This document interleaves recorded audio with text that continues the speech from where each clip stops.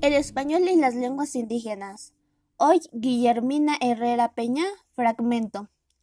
El español sigue siendo la lengua de uso predominante en los países públicos, formales y oficiales, y también ha tomado el rol de lengua franca, no solo entre los ciudadanos de los distintos países del continente, sino también entre las comunidades lingüísticas distintas que conviven en cada uno de los países. Nuevamente, la educación toma un papel importantísimo por la urgencia de desarrollar programas más efectivos de formación lingüística en español.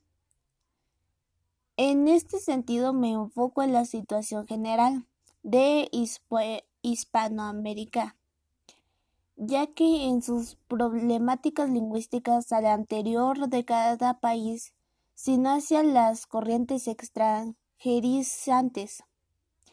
Al alcanzar todos los hispanoamericanos un dominio completo del español, se logrará la consolidación de las relaciones sociales entre nuestros países y se podrá comprender con mayor profundidad otros fenómenos mundiales que vienen a afectar nuestra particular situación lingüística y especialmente nuestros valores culturales, identificadores como grupos culturales más amplios, en este caso a nivel hemisférico.